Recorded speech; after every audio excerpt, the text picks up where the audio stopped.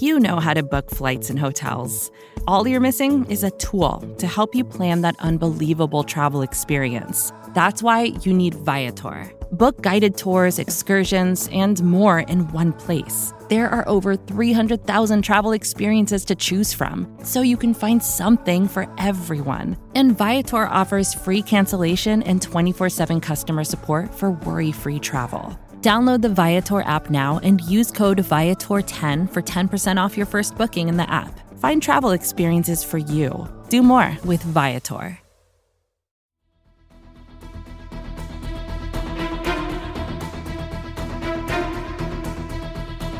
Hello, Bleeding Green Nation, and welcome back to another edition of Eye on the Enemy, powered by SB Nation and Bleeding Green Nation. I'm your host, John Stolnis. You can follow me on Twitter at John Stolnis. And coming up, we are going to preview Super Bowl 57. We are just hours away, possibly, by the time you hear this podcast, from these two teams finally getting on the field and getting it on after media night on Monday night and all the silliness that goes on there, the practices, all the media events, the analysis, the X's and O's, all the breakdowns from all the great podcasts you've gotten from here at the Bleeding Green Nation podcast feed. We're actually going to see these guys actually play football in just a couple of days and maybe even a few hours, depending on when you're listening to this. We're going to get the Chiefs' perspective on things here on this podcast. That's what we do here on Eye on the Enemy. We keep an eye on the enemy, and helping us do that this week, Ron Kopp, lead analyst of Arrowhead Pride, will join us in just a minute. He's a big X's and O's film breakdown guy for Arrowhead Pride, and he's going to talk about Patrick Mahomes, what the offense will look to do against the Birds' defense, and what the Birds' offense might be able to get done against the Kansas City defense, and we'll get his prediction. I'll give you my thoughts on the game towards the end of the podcast as well, along with a prediction. I feel like I've been pretty on the money with these last couple of predictions in the playoffs thus far against the Giants and the 49ers. I didn't think the game would be close against the 49ers last week. Turned out not to be close for a number of very different reasons than I was expecting, but I was expecting the Eagles to dominate that team. And I gotta say, I'll hold it in abeyance until the end of the podcast, but feeling pretty good about things as we head into Super Bowl 57. But before we jump into our conversation with Ron, every year now, the NFL is having kind of a big awards show that they do. It's called the NFL Honors. And during this show, that's when the Associated Press award winners are announced. And looking at some of the awards here, the Eagles are, obviously with the season they had, prominently involved in almost all of these different award categories. So let me run down some of these because some of these just don't make any sense. And I don't know what voters are thinking. I don't know what AP writers are looking at when they're making these decisions, but the AP NFL Assistant Coach of the Year, DeMeco Ryans, won defensive coordinator for the San Francisco 49ers, beating out Ben Johnson, the excellent offensive coordinator for the Lions, and Shane Steichen finished in third place. He did not receive any first-place votes, but did receive 6 second-place votes, but fell way behind DeMeco Ryans and Ben Johnson, and it's hard to argue. I think the AP writers got that one right, but Shane Steichen finishing in third place on that list. Jonathan Gannon finishing in 6th place with 18 points, and Jeff Stoutland finishing in 7th place with 11 points. So Gannon and Stoutland getting some down-ballot love from the AP writers in terms of Assistant Coach of the Year awards, but DeMeco Ryans wins that one, and it's hard to argue. The San Francisco 49ers defensive coordinator really is something special.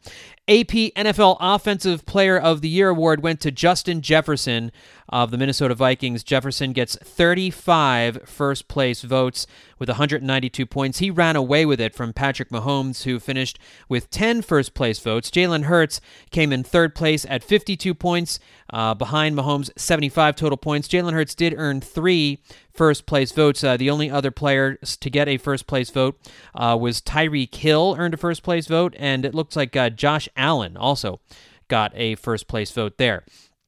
AP NFL Defensive Player of the Year, Nick Bosa runs away with it. If only he ran as hard to the quarterback in the NFC Championship game. 46 first-place votes to dominate this category, winning with 237 points overall. Micah Parsons finished in second place with 101 points, but he did not receive a single first-place vote. Chris Jones received a third-place vote. Hassan Reddick finished fourth in points, but actually took 2 first-place votes. He's the only player other than Nick Bosa to earn more than 1 first-place vote for AP NFL Defensive Player of the Year, but finished 4th in terms of total points. Interesting vote breakdown there. AP NFL Offensive Rookie of the Year, Garrett Wilson earns that one with 18 first-place votes. This was a close vote. Garrett Wilson finished with 156 total points. Kenneth Walker finishing with 19 first-place votes, 1 more than Wilson, but Wilson got way more second-place votes, 19 compared to Walker's 8, and so he finished with 129 points. Brock Purdy finished in 3rd place with 6 first-place votes. Chris Olave got 5 first-place votes. No Eagles listed on that list. This is really the Eagles' draft picks from this year really didn't have to do all that much. And AP Defensive Rookie of the Year, Sauce Gardner wins this one, running away. The Jets' excellent cornerback, 46 first-place votes. Aiden Hutchinson of the Lions got 3 first-place votes, and Tariq Woolen got 1 first-place vote. Again, no Eagles on this list. But again, that's not a big surprise. There weren't a whole lot of Eagles rookies that, aside from Reed Blankenship late in the season, that really were needed to contribute here in 2022. AP NFL Coach of the Year. This was obviously a sham. I just can't imagine what people were thinking here. Brian Daboll did a great job with the Giants and turned around a franchise, and I can understand giving him this award. I can make an argument for Brian Daboll. I guess you could, but he lost. In fact, all of the finalists, the 3 finalists, Brian Daboll, Kyle Shanahan, Doug Peterson, all lost to Nick Sirianni this year. Daboll finishes in 1st place with 16 first-place votes, 123 total points. Kyle Shanahan got 12 first-place votes, finished with 100 points. Doug Peterson finished in 3rd place with 75 points, had 5 first-place votes. Sean McDermott actually had 7 first-place votes with the Buffalo Bills. Nick Sirianni finishes in 5th place in total points with 45 points. Did get 6 first-place votes, but how does Nick Sirianni finish behind Sean McDermott, Doug Peterson, Kyle Shanahan, and Brian Daboll? That just doesn't make any sense to me. I don't. That breakdown is beyond. It's almost like people who were voting for these awards weren't paying attention to what actually happened in the season. Brian Daboll lost twice to Nick Sirianni in the regular season when the votes were tallied. Now, you can't count playoff games because these votes were made before the playoffs, but just, again, didn't make any sense. Neither does AP NFL Comeback Player of the Year. Geno Smith wins with 28 first-place votes, 171 points. What is Geno Smith coming back from? Being mediocre? Like, what are we rewarding here? He was just lackluster his whole career and then has a career year. Okay, that's not a comeback. You didn't have to overcome anything. Christian McCaffrey, 12 first-place votes. Yes, he had to overcome an injury. I can understand that one a little bit more. Saquon Barkley had to overcome an injury. Okay, I can see that. Brandon Graham, 2 first-place votes, man. Dude came off a ruptured Achilles. He's age 31. He had the best season of his career. How is it not Brandon Graham? Makes absolutely no sense. It's a ridiculous vote. And finally, the AP NFL MVP, no surprise, but I guess I'm a little surprised that it was the landslide that it was. Patrick Mahomes wins the AP NFL MVP, got 48 out of 50 first-place votes. It wasn't unanimous. Jalen Hurts and Josh Allen each got a first-place vote, but Patrick Mahomes wins AP MVP with 490 points. Jalen Hurts with 193. Josh Allen 151. Joe Burrow, Justin Jefferson come in at numbers 4 and number 5. A.J. Brown gets some down-ballot votes at number 9 overall. So nice to see that. And that was the only other Eagle here. Justin Fields got a point. What is going on? Just he had a 5th place vote. Justin Fields gets a 5th place vote here in this. Okay, sounds good. Not sure what that's all about, but yes, Patrick Mahomes wins the AP NFL MVP. Jalen Hurts finishes in 2nd place with 1 first-place vote. All right, that's enough of all that. Let's get into our conversation here with Ron Kopp. He's the lead analyst of Arrowhead Pride. We are coming up on, again, just days, maybe hours away from Super Bowl 57 kicking off, and Ron's going to give us a real insight into what's been going on with the Chiefs here in the playoffs and during the course of the 2022 season. You can follow him on Twitter at Ron_Kopp. Ron, thanks for coming on Eye on the Enemy, man. How are you? John, I'm doing good. Appreciate you having me on, man. This is you're right. It's been 2 weeks. It's been way too long. I'm definitely ready for the game. I feel like I've done enough analyzing, enough looking at, the different things. I'm just ready to see a gameplay, but obviously ready to talk about it too. So let's get into it. Like, Ron, I had to unplug for a couple of days. I had to go. No, I mean, because like it's at a certain point, it's information overload. Like how many different player profiles can you read before it all starts to make your brain into mush? And like we get it. Patrick Mahomes is phenomenal. How many different ways do you need to break this down? He's going to be really hard to beat. There's just, and so but I think there are some good angles we can take here as we record on Thursday night, looking ahead to this game. Before we get into X's and O's, let me get an injury update from you all from the Kansas City side. Was looking at the Thursday practice reports, and it really looks as though almost all of those guys who got hurt in the AFC Championship game looks like they're going to be ready to go. Although I did see on Thursday that your cornerback Sneed, L'Jarius Sneed was limited in practice, not because of the concussion that he suffered, but because of some kind of a knee injury. And obviously that would be a huge loss if he can't play. What's the latest that you all are hearing about L'Jarius Sneed and his status for Sunday?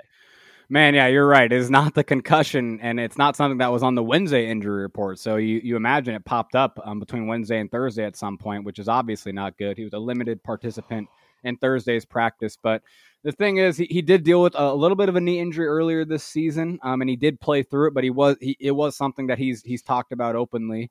And so maybe it's just that. Hopefully it's just that, something he can play through, something he has played through this year. But yeah, that's a big thing. And also Kadarius Toney obviously was a limited participant in last week or Wednesday's practice. He was full on Thursday. That's good to see because the Chiefs do not have Mecole Hardman for this game. He was placed on IR.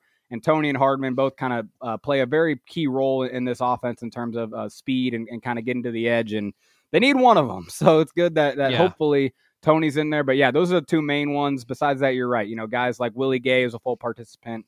And Juju Smith-Schuster a full participant. So yeah, we're looking good besides Sneed, and I'm hoping again it's just that knee thing that he played through earlier this year. The big injury question, of course, outside of the guys we just talked about, Pat Mahomes, how is his leg holding up? He looked a little gimpy in the AFC Championship game, but certainly good enough to get the job done. I would imagine that they're optimistic he'll look even better in the Super Bowl with an extra week off to rest.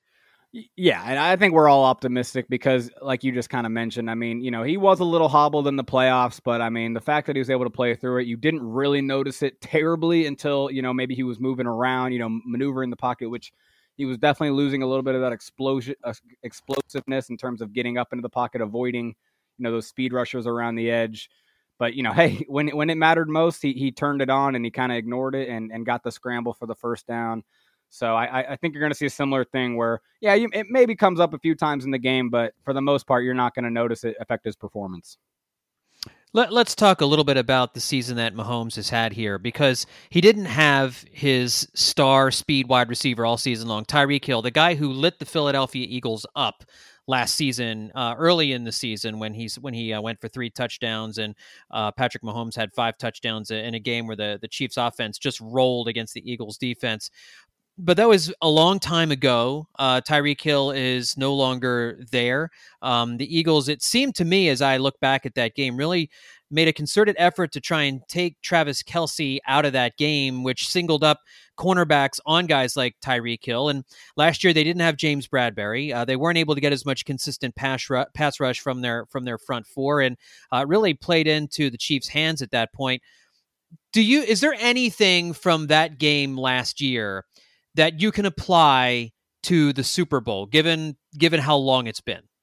It's a funny question because I do think it's easy to kind of write that off and say, so long ago, 2 different teams. But a lot of about the Eagles, I would say, structurally was similar to what it is now. They just have added a bunch of personnel, right? Obviously, the Chiefs have changed their offense a little bit, but I do think there is something too. You watch that game, you mentioned the obviously the aerial attack. But the Chiefs were getting, quite a bit of success on the ground in that game as well. The Eagles were really lightening the boxes. Were really, 5-man boxes at times. Only one linebacker back there, and the Chiefs were taking advantage of it. The problem is this time, I do think you guys have upgraded the offensive line, the defensive line personnel to the point that it's not going to be as easy to get past that first wave and to the second level where maybe, running backs can maybe exploit those linebackers a little bit like they did a little bit in that game. So I do think, in terms of lightening those boxes, in terms of running against those light boxes, that could still be the same, right? I do think the Eagles could employ that strategy again, but I don't see a huge reason to, because of not only Mahomes' injury, but just, the receiving core in general, losing Hardman, obviously some bang-ups.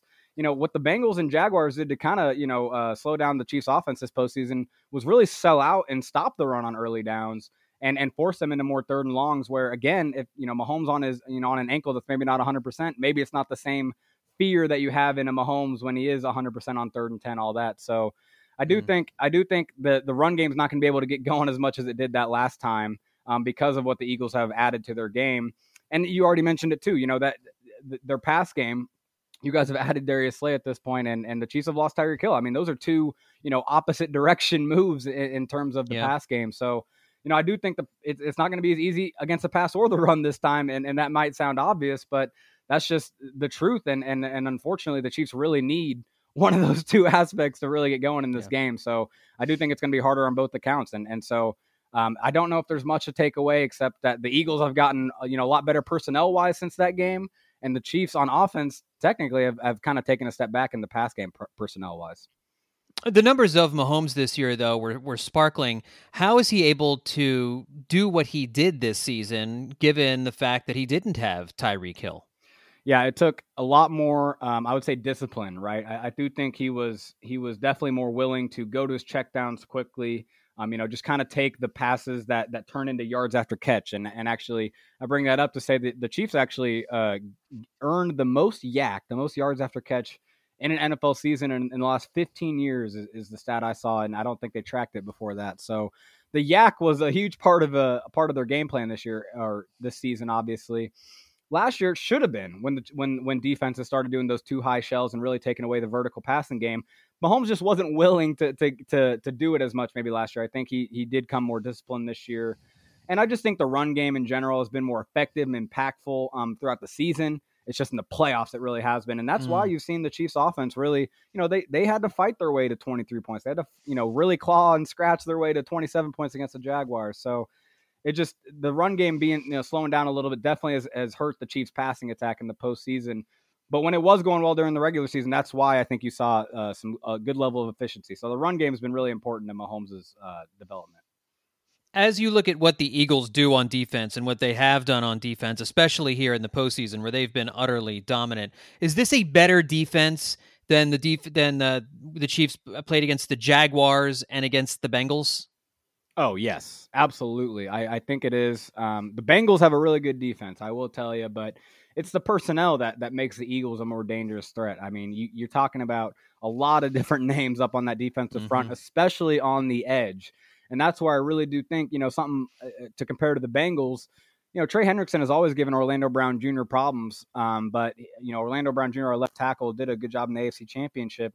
But the guys that the Eagles can send at him and in certain situations, obviously Hassan Reddick and Josh Sweat, both of those guys are very dynamic rushers and kind of like Hendrickson in the way that they can win with hands, they can win with technique and skill and bend around the edge. That's what really gets Brown, right? Brown wants you to just bull rush him and he'll anchor and pick you up, right? I mean, he's a big dude, but he doesn't like dealing with the speed rushes of guys bending around the edge. And Reddick has just been a monster this year with really just being, a dynamic rusher. And obviously Josh Sweat has been too. So those two guys on top of, everyone else in that defensive line rotation, obviously it makes the defense in general better than what they've seen these last couple of weeks. And specifically on the offensive tackle position, Andrew Wiley and Orlando Brown Jr. That's where I'm really worried if I'm a Chiefs fan, because I think what the Eagles can present against what the Chiefs offensive tackles like to block, it's a mismatch, I would say, for sure. And this is what I come to when I think about the Chiefs offense and what they can do against Philadelphia. I've seen this script with Andy Reid when he was in Philadelphia, when he used and Donovan McNabb is not nearly the quarterback that Patrick Mahomes is, but when he was running out there with James Thrash and Todd Pinkston and Freddie Mitchell and all, before Terrell Owens came along, before Deshaun Jackson and Jeremy Maclin came along, the Eagles tried to get along with throwing to the tight ends, throwing to the running backs, and they got a lot of production out of that. When they had Westbrook and Deuce Staley, Chad Lewis, all those different guys, Andy Reid's offenses functioned very well, and they got deep into the playoffs. They got to a Super Bowl against the Patriots, but at a certain point, not being able to get the ball to your wide receivers and not being able to have a solid running game, no matter how good your quarterback, really is kind of a death knell in today's NFL. And I think we talk a lot about the Eagles' defensive front, but that trio of cornerbacks and Darius Slay, James Bradbury, and Avonte Maddox really can, and you throw CJ GJ in there as well. Mm-hmm. They can. I just if they decide that they're going to double team Travis Kelce and take him away, I don't feel like the Chiefs have enough weapons elsewhere unless Pacheco is able to take a bunch of passes out of the backfield and turn them into big breakers. And that's my concern. Like, Patrick Mahomes, as good as he is, he's going to have less time to throw, I think, than he's had against the Jaguars and against the Bengals these last couple of weeks, and will need to get the ball out quickly. And I don't know what the options are going to be there unless he's checking down to the running backs. And if I'm the Eagles, I'm okay with that. Yeah, no, I think you're spot on. I'm glad you brought that point up because I do think a big part of this matchup, especially with the Chiefs offense, is trying to exploit the Eagles at the second level and specifically the linebackers and some of the safeties. Obviously some talented players, like a Chauncey Gardner-Johnson, but in terms of if you're ranking, the personnel in that Eagles defense, you're going to put the linebacker position towards the bottom. And that's what, that's what the Chiefs like to manipulate with their offense in terms of misdirection, jet sweeps, obviously the tight end over the middle, Travis Kelce. But yes, the running backs in the pass game. And that doesn't just mean checkdowns, right? That can mean the screen game. And that's something we've seen Andy, he will pull it out, but not every game, not all the time, but specifically when they are playing these very good pass rushes. You saw it against the 49ers earlier this year. He really likes to really pull out the screen game and the jet sweep game, really just put those pass rushers in a bind, really make them think twice about, oh, shoot, am I rushing up field too quickly, because there's going to be something behind me. Andy Reid loves to do that, and I think this is going to be a game where you really see that. And one little X factor in this game that, a lot of people obviously have forgotten about this point is Clyde Edwards-Helaire is back on the active roster. And as much as he hasn't, he's been a disappointment for a first-round pick, he does make plays in the red zone. The Chiefs like to use him as a pass weapon in the red zone or just in short yardage situations in general. I really think him in the pass game could be an X factor here. And again, the Chiefs trying to neutralize that pass rush and try to get to the second level. I think the screen game is going to be a huge part of that. Yeah, I agree. I think the Eagles are going to be aggressive, but one of the advantages the Eagles have is they don't need to blitz all that often with that front four and the wave they come at you.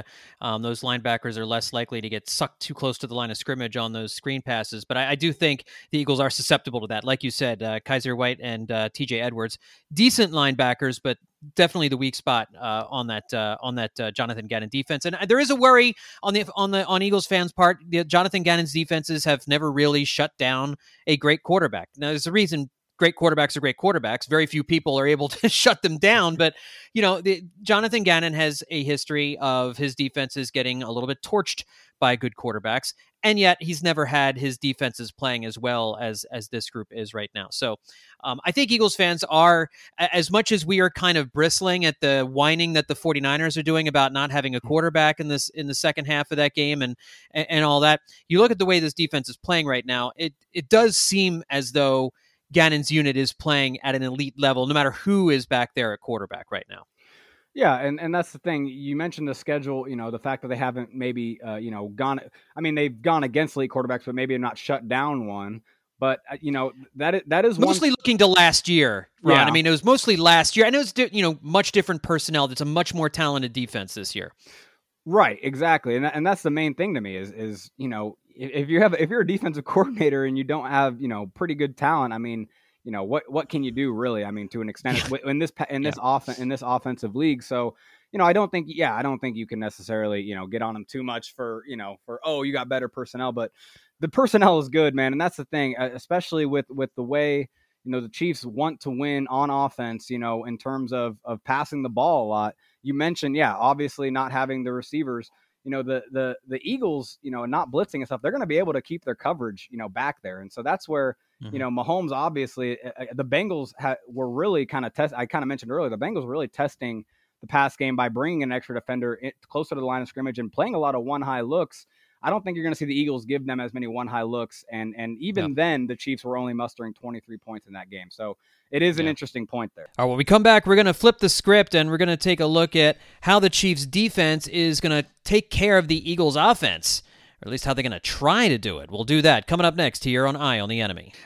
When you need mealtime inspiration, it's worth shopping Kroger, where you'll find over 30,000 mouth-watering choices that excite your inner foodie. And no matter what tasty choice you make, you'll enjoy our everyday low prices, plus extra ways to save, like digital coupons worth over $600 each week. You can also save up to $1 off per gallon at the pump with fuel points. More savings and more inspiring flavors make shopping Kroger worth it every time. Kroger, fresh for everyone. Fuel restrictions apply.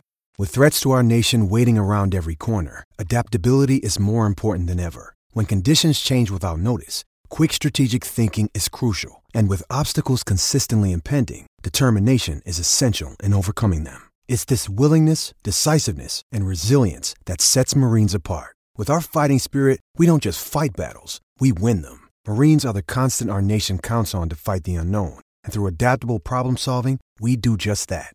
Learn more at marines.com. All right, let's flip the ball over and let's take a look at what the Chiefs defense is going to do against the Eagles offense. And obviously the Chiefs defense doesn't rate as highly in terms of DVOA and all that as their offense does. It's a decent unit. It's probably, would it be fair to say that the Chiefs defense is a league average unit? I would say so, yes. Not above or below. I would say average. Right. Yeah. One of the things they do well, though, is rush the quarterback. Second in the NFL in sacks, only to the Eagles, of course, but 15 behind Philadelphia. 55 sacks is still a lot of sacks, though, for a 17-game season.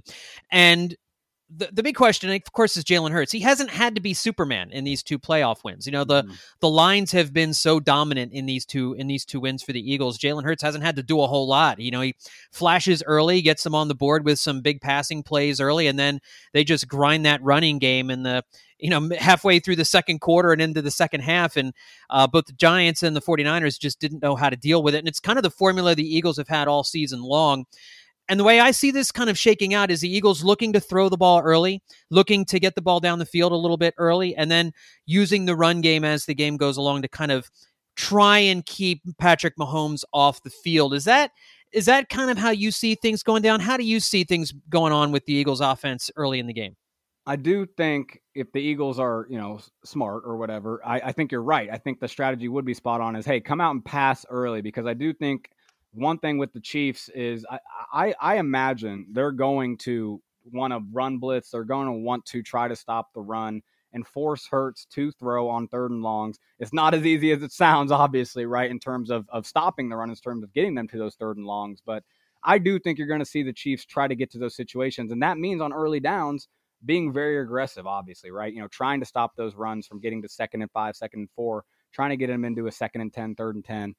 And so, yeah, I do think if the Eagles match that by coming out aggressive and passing early, you know, not just kind of saying, okay, we're going to run on first down and all that, I do think that'll be an advantage. And I'm really curious to see how the Chiefs match up with the Eagles receivers, because A.J. Brown obviously is someone that needs a little size to cover him. And they do have a couple guys that can do that. L'Jarius Sneed, we talked about on the injury report, but also rookie Jalen Watson. But you know, that's a rookie. That's a 7th-round rookie who's played well, but has not, you know, obviously an A.J. Brown is you know, a different type of story. But the key matchup I'm watching here, I'm really excited about actually, is whenever Trent McDuffie and Devontae Smith get matched up together. Because I really do think those are, you know, two of the young rising stars at their position. You know, McDuffie obviously not as well known as Smith, but I do think McDuffie is on his way to being a really good corner. And they both really just match up. It's a style makes fights kind of thing, right? Like they're both kind of the same style in terms of finesse, but has power in their game, strength in their game for how big they are. But neither is going to overwhelm the other with power. And so I do think it's going to be a lot of skill in that matchup. And you're going to see a lot of those man-on-man matchups because of what I said, because of, you know, the Chiefs wanting to be aggressive against the run. You know, they're confident in their corners right now, and that might not be a good thing, and we'll see, but they are confident in their corners, and I think you're going to see them trust them, and that's going to give the Eagles opportunities to make big plays in the pass game. As we mentioned, you know, this defensive line is something else, and Chris Jones is obviously maybe he'll win Defensive Player of the Year, maybe not, but he certainly is deserving of it if it's not him. how are they going to use him in this game? Are they going to match him up? Is he going to go up against Lane Johnson? Is he going to go up against Mailata? Is he going to play inside more than he shifts to? I know he's more of an inside player than an outside player anyway, but how do they? I mean, you've seen the Eagles take out Dexter Lawrence. They took out Nick Bosa. They've taken out other teams' best defensive players, Micah Parsons, kind of all season long.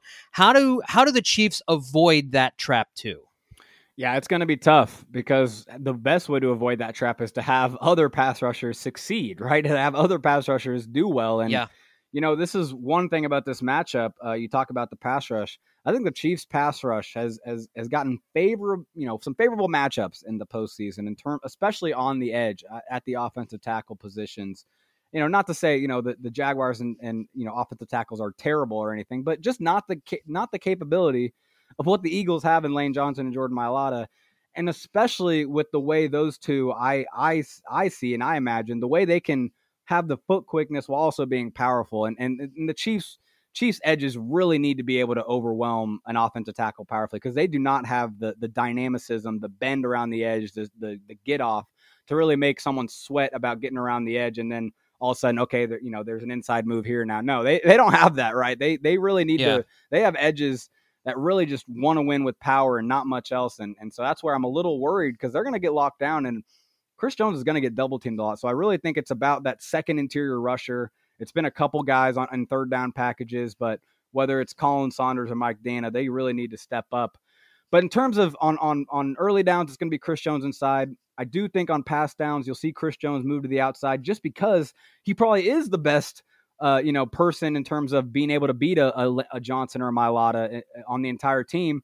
And that also gives the other rushers on the team maybe a little bit more favorable an advantage. I know Landon Dickerson's dealing with a little bit of an injury, and I think they'd rather, defensive ends would rather go against guards anyway than offensive tackles. So sure. I do think that's the one wrinkle you'll see on pass downs. He'll be on the edge. But, on early downs or, first and second downs or just base packages, he'll be inside and he'll probably get double teamed nearly every time the Eagles drop back. Now, I would imagine we have not seen Jalen Hurts run all that much since he came back from the shoulder injury. He didn't run that much in the finale against the Giants. He didn't run that much in the playoff game against the Giants. And he really didn't run that much against the 49ers until that last scoring drive in the third quarter. And even then, it were designed runs. It didn't look as though like he really, to me, it looks like he's really still trying to avoid contact. And I think that's fine. Great. This is the last game of the season, though, right? I mean, it's the Super Bowl. I don't think he's going to be trying to avoid contact in this game. How, if the goal is to get pressure on Jalen Hurts, if you get too aggressive on the outside, now all of a sudden Jalen Hurts has the ability to take off, and we haven't seen it in the playoffs all that much, but we saw, I think, the 49ers with Bosa a couple of times. You saw him, especially early in the game. It was almost like a mush rush, trying not to let Jalen Hurts get outside.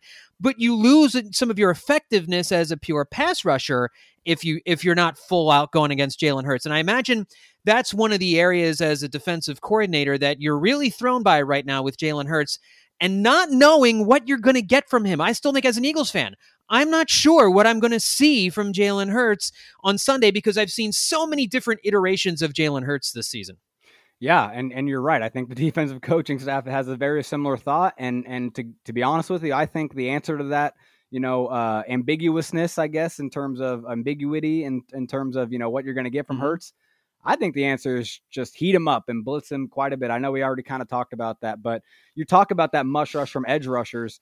I think that almost is probably the better way to do it with the Chiefs edge rushers and then have the blitzers really be the guys with the head on fire and trying to get in there. And if the edge rushers are the ones cleaning it up because Hurts moves off his spot, I think that's something you might see from them. I do think you see Spags get pretty blitz heavy here and just live with the volatility. I do think that's one thing the Chiefs defense I wish would just be more aggressive and live with the negative plays you give up because on the same thing, you can make those positive plays with those volatile, blitzes and forcing quarterbacks to have hurried throws.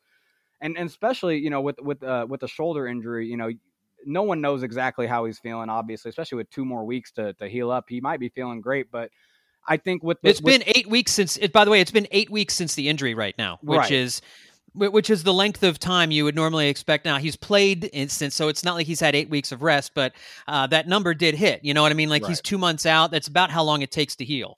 Right. And so that's where, even if he was healthy, you may just do it anyway because of the personnel difference, the talent difference at a lot of key spots in this matchup. It's just a way to create big plays. And if you give up a few negative plays, you just gotta hope your offense makes up for it, and then that make up for it obviously by making a big positive play in the other direction at some point. So I would expect a lot of blitzing from Spagnuolo. I think that's the way to do this. I think if you just play soft and back and kind of play conservative, the Eagles are just going to, chunk it up, run after run, but also they're very good at screen passes, get the ball to Smith quickly. And AJ Brown's a great blocker on the perimeter. So I really think you're going to see, very, very aggressive defense. And that means a lot of blitzing from linebackers and a guy like L'Jarius Sneed if he does play. Last thing I want to talk about is the coaching. Andy Reid, obviously beloved in Philadelphia by most Eagles fans. There are some Eagles fans that never liked Andy and just are going to continue on that way, but I've always been an Andy guy. One of the frustrating things about Andy Reid when he was in Philadelphia was that he would be great. He would be genius for most of a season, and there'd be that one game in a season. Usually it was in the NFC Championship game, but it was in the Super Bowl against the Patriots as well, where you'd kind of get an Andy Reid galaxy brain game where he overthinking things or terrible clock management. And now, I watch some old playoff games and I watch his decisions on fourth down, and every coach in the league was making the same decisions he was. But you look at him now and you're like, oh my gosh, I can't believe he didn't go for it in there. And I know Andy Reid has gotten more aggressive going for it on fourth downs since that time. But as far as like being one of the more progressive coaches in the NFL in terms of in-game aggressiveness, going for it on fourth down, all that kind of stuff, he's not where Nick Sirianni is, right? Nick Sirianni is going to go for it on fourth down if it's anywhere close. And so my thing with Andy Reid is, will he have a game, and has he had many games with Kansas City where you lose an AFC Championship game or you lose a Super Bowl and you're thinking, man, what was Andy thinking in that game? What was he doing? Like, he just seemed like he was out-coached. And have you had many of those games late in the season? And is that a worry at all for you as a Chiefs fan that you might get an Andy Reid game that I witnessed all too often growing up? What's funny is, and you're totally right. I mean, I am a young Chiefs fan myself. I mean, part of me growing up was his early years in Kansas City, and that's when it happened the most. And it really did drive you crazy. But magically, they kind of disappeared once an elite quarterback got into the picture. I was going to say. And what that is just that it's the quarterback doesn't allow him to maybe have some of those galaxy brain drives, I should say. Game plan, obviously, that's all Andy, but it just does seem like, with the way their base run game is a lot of the times, it's an RPO, it's a read pass option. Mahomes has the option to take that and throw it, right? Or he has the option to control what he can with that play. And so, that kind of helps some of the conservatism. I will say other things is just, I do think in general, just Mahomes being on the sideline, the killer instinct, I do think he gets in Andy's ear a little bit and just says, and just make sure the gas is still, or the pedal still, the foot's still on the pedal, right? The foot's still on the gas. Yeah.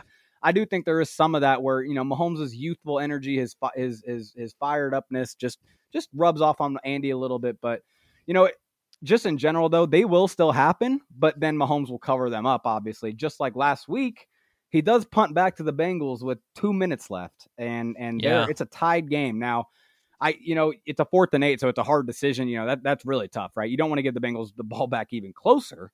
So it actually probably ends up being the right decision, but there are decisions like that where in the game you're really questioning it, and then all of a sudden Mahomes makes you forget about it, and at the end of the game no one's questioning it. So I think he's still got it in him, but now he has the ultimate eraser, the ultimate everyone forget about that in Patrick Mahomes. Yeah, as good as Donovan was, he was not that. Yeah, he was not Patrick Mahomes for sure. All right, Ron, let's get a prediction from you. How do you see this thing shaking down on Sunday night? Oh man, it's going to be a really fun game, dude. I've seen a little bit of like this isn't a fun Super Bowl. This is boring, from the objective fan, which is complete BS in my idiotic. opinion. I mean, yeah, I know this is a very fun Super Bowl. Going to be a great game. I think it really should be a close game. I don't see why it would be not a close game. And hey, not a homer, but I'm going to go with the Chiefs, 30-27. I do just think this is going to come down to the one defense making a stop or two. And I'm going to say it, man. I just think with Spagnuolo's defense, they've gained momentum. I just see them making that one play that matters, just over them. So 30-27 Chiefs. I see both offenses having their way for most of the game, though. Hey, I respect that. If I was writing for Arrowhead Pride, I'd be calling for the Chiefs here too. These are two really close teams. I think top to bottom roster, I think the Eagles have an edge, but you've got Patrick Mahomes, maybe the best quarterback of this generation. Like you said, covers up for a lot of sins, and not even that many sins, because the Chiefs are a legitimately great football team. So if the Eagles are able to pull this off, you won't be able to talk about the Eagles being frauds like we've seen them called by so many other people here in the football world. But it should be a great game. I agree. These are two really good teams going at it. Listen, folks, make sure to check out Ron Kopp's stuff over at Arrowhead Pride. Follow him on Twitter at Ron_Kopp. Ron, thanks for coming on Eye on the Enemy, man. I appreciate it. Yes, sir. Appreciate it, man. All right, well, let me give you my thoughts here on how things are going to go down in Super Bowl 57. As you could tell from my questioning, I'm feeling really good about this game. And I don't think it's just because I'm feeling homerish at this moment. Everybody seems to recognize and acknowledge that if you take these two rosters and put them side by side, the Eagles have the superior team. At probably 2/3 of the positions, if not 3/4 of the positions on the field. The Chiefs might have 2 of the 4 or 5 best players on the field, or 3 of the best 5 players on the field, and then the next 7 or 8 are all Eagles. But you can't really match it up that way. You can't compare wide receivers to wide receivers, running backs to running backs. I always think that's kind of a specious argument. You have to match up the Eagles receivers against the Chiefs cornerbacks, right? I mean, you have to match up the Eagles offensive line against the Chiefs defensive line. That's the way you match these rosters up, because the Eagles wide receivers aren't playing the Chiefs wide receivers. That's not how this works. And so when you do it that way, I just think this Eagles team is so overwhelmingly good that I don't think this game is necessarily going to be terribly stressful for the Philadelphia Eagles. Just like I didn't think it was going to be stressful against the 49ers. And it all comes down to the lines. This offensive line might be one of the best offensive lines we've ever seen in the NFL. As good as those Hogs lines from Washington back in the 80s, those early 90s Cowboys lines, there's at least 2 surefire Hall of Famers on this line. Landon Dickerson and Jordan Mailata are playing at a Pro Bowl level year in and year out. They are, if they continue to play in their very, very young careers, if they continue this way, they will likely be Hall of Famers someday. Now, there's a lot of road to hoe before anything like that happens, but that's how good this offensive line is. And as good as the Chiefs' defensive line has been, they have not faced an Eagles offense. They have not faced an offensive line like this Eagles line. And we've seen the Eagles. Look, I know the Eagles knocked Brock Purdy out of that game early, and that Josh Johnson was never going to rally them. And even if Josh Johnson had stayed in the game and not gotten a concussion, and even if the 49ers had a 5th-string quarterback throwing the football from midway through the 3rd quarter on through that game, the Eagles were so thoroughly destroying the 49ers in the trenches on both sides of the ball that the Brock Purdy thing has distracted everyone from that. The Eagles out-physicaled the Giants, and they out-physicaled a 49ers team that everyone thought was the roughest group in the NFL. And make no mistake, the 49ers defense is legit. They are good. And the Eagles still imposed their will. And you just heard a second ago, Ron talking about it, the Chiefs struggled to put 23 points on the board against the Bengals. And the Chiefs' defensive line was able to get to Joe Burrow a lot in that game, but we all know the problems that the Bengals have on the offensive line protecting Burrow. The Eagles don't have anything like that. I think the battle of these trenches is overwhelming in the Eagles' favor, not just slightly. And everybody appears to be healthy. The key to this game is getting to Patrick Mahomes, is this defensive front getting to Patrick Mahomes. I see no reason why they can't do it.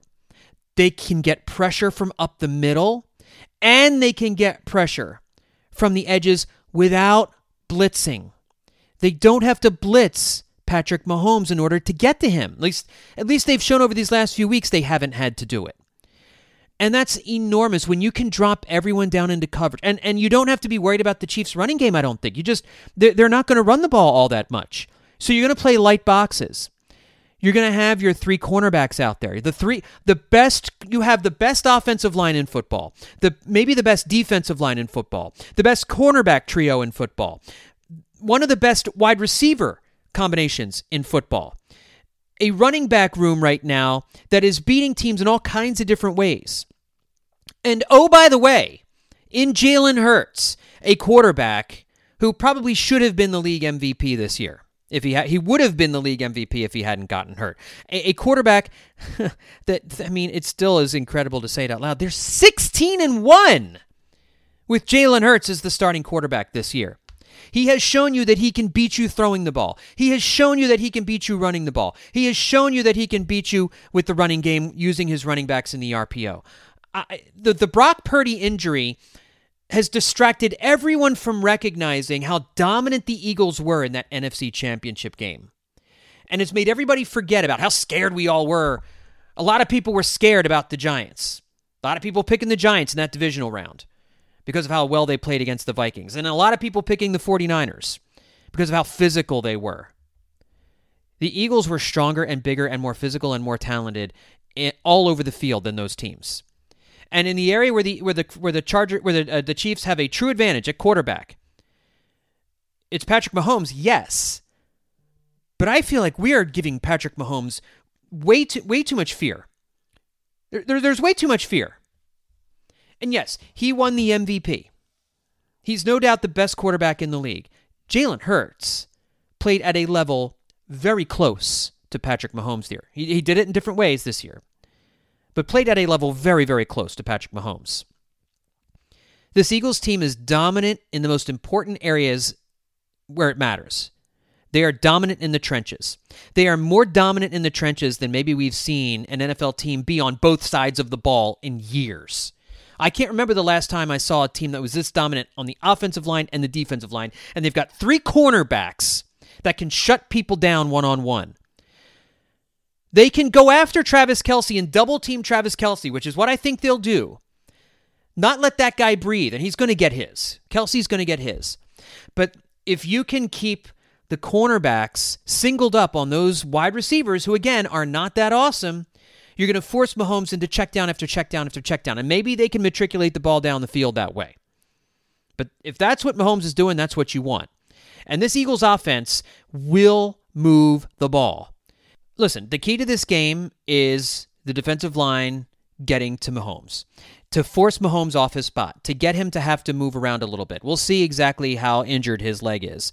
But to get Patrick Mahomes feeling uncomfortable, to getting rid of the ball sooner than he wants to. Yes, I'm nervous about Pacheco and Jerick McKinnon and all these other running backs as receivers out of the backfield making things happen. But I feel like if that's how Kansas City has to beat you, that's the way you would want them to beat you. And that's how they've won games. That's how they've moved the ball all season long. But I watched them struggle against the Bengals, and this Eagles defense, as you heard Ron say, is much better than Cincinnati's defense. If the Eagles cannot get to Patrick Mahomes, the Chiefs will win this game, I think. But the Eagles have the ability, and here's how I see this playing out. I think they're going to throw the ball early to get ahead. I think they're going to do what they've done on their first few drives, really look to try and get the ball to A.J. Brown, look to get the ball to Dallas Goedert. If they're going to be blitzing Jalen Hurts, Dallas Goedert is going to get a lot of targets. And if the Eagles are trying to take away Travis Kelce, here's a bold prediction. I think Dallas Goedert finishes with more receiving yards than Travis Kelce in this game. Because if the Chiefs are going to blitz, Jalen's either going to run if he sees a lane, because I think he is going to leave everything out on the field here in this game, or he's going to check it down to Dallas Goedert and let Dallas Goedert get 8 yards a pop. I think the Eagles have an answer for everything the Chiefs want to do, and I don't think the Chiefs have an answer for what the Eagles want to do, with the exception of Patrick Mahomes being some kind of magician. And I get it, that he's scary. It's a scary thing playing a quarterback this good. And the Eagles have not played a quarterback this good this year. Can't help that. You can only play the guys who are on your schedule. But we've been nervous heading into every game. looking at Daniel Jones and how great he was playing, and Brock Purdy, if it's undefeated, I get it. Mahomes is a whole different thing. But I think we also, in worrying about Mahomes, we don't want to become fearful of Mahomes because this defense can take care of Patrick Mahomes. This offense with Jalen Hurts can score on this Chiefs defense. They can move the ball on this Chiefs. I've said it before. If Jalen Hurts is healthy, this offense is inevitable. The 49ers defense is a much better defense than the Chiefs defense. And the Eagles moved the ball seemingly, even with Jalen Hurts not playing well, throwing it. They were still able to do whatever they wanted. Quarterback or no quarterback for San Francisco. The Eagles absolutely killed the 49ers. That gives me confidence heading into this Super Bowl. I think this game is not going to be a stressful game. Everybody's calling for a close game. I don't see it that way. I think this Eagles team is going to roll up the points on this Chiefs defense. I think they're going to have no problem moving the ball. I think Nick Sirianni is going to be aggressive. I think we're going to see 5 touchdowns from this offense. I think we're going to see 35 points from the Eagles. And I don't think the Chiefs offense is going to I think they're going to have trouble getting on track. I think you're going to see it be close for a little while, kind of like it was against the 49ers. I think you might see maybe the Eagles get a late score before the first half and make it like a 10-point lead. Maybe the Eagles get the ball coming out starting the third quarter, make it a 17-point lead. I just see the Eagles keeping the Chiefs at bay for most of this game and it feeling like a relatively comfortable game. I think the Chiefs they'll mount a challenge at some point, but I think the Eagles defense is going to get to the Chiefs offense. I think the Eagles are going to move the ball. I think Patrick Mahomes is not going to have a great day. I think the Eagles win this game 35-20. I think it's a 15-point win. And I think we're talking about this Eagles team, this 2022 Eagles team, as one of the NFL's great teams of all time. We've never experienced that. I've talked about that before on this podcast. I feel like that's what we are looking at here in the Super Bowl. As I look at these teams, this Eagles team is just better in all of the most important places, except for quarterback. And in that case, the quarterback matchup, only slightly better. This game is set up for the Eagles to win, and I think it's a fairly comfortable win. I'm saying again, 35-20, Eagles over the Chiefs. All right, folks, we are almost ready for Super Bowl 57, so hope you got this in your earballs before the Super Bowl rolled down. Thanks once again to Ron for coming on the podcast and giving us a breakdown on everything going on with Kansas City. If we're still a little bit of ways away from the Super Bowl, make sure to check out bleedinggreennation.com every day for the latest news and rumors. Sounds like the Eagles are getting healthier. The Chiefs are getting healthier too. Both these teams should be nearly at full strength. It should be a fun game, and I think we're going to be looking at a parade when all is said and done. Thanks, everybody, for tuning in. We'll talk to you next time, hopefully to recap a fantastic Eagles Super Bowl on your next Eye on the Enemy.